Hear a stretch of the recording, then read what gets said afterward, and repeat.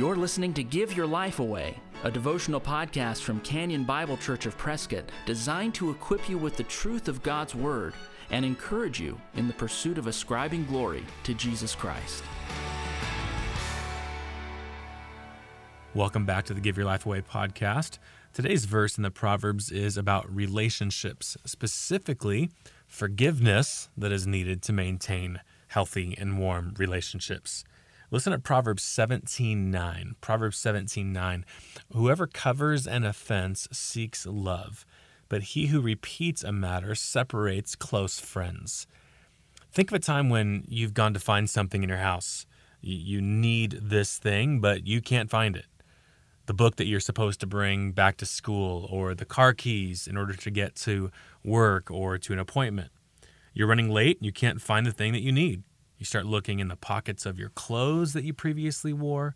You start looking in the places that thing is normally in, where that thing is normally in. You retrace your steps and walk through the house. And then somebody in your home gives that age-old, helpful advice. Where was the last place you had it?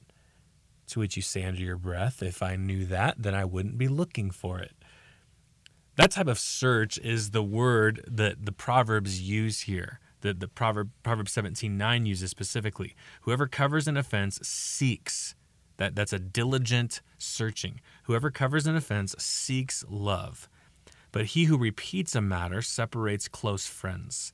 The Holy Spirit is telling us that to have a unified and warm and enjoyable relationship takes love. And love doesn't just happen.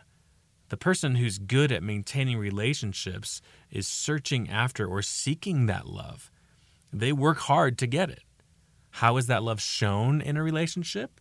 Love is shown when people in the relationship forgive each other. So follow what the proverb is saying. If you will cover an offense, if you will forgive a sin, if you'll cover an offense or forgive someone for something they did to you, that will show that you are seeking love. Your love for them is more important than the wrong thing that they did or said to you. The love that you have for them is more important than the thing or things that they've done to wrong you. If you're a husband or a wife, or if you're a child who has brothers and sisters, you know that we don't always get along. The people closest to us wrong us. And if we're honest, we wrong them as well. So how does a marriage relationship keep from breaking down? How does a brother and sister or a brother and brother relationship keep from breaking down? Here's how.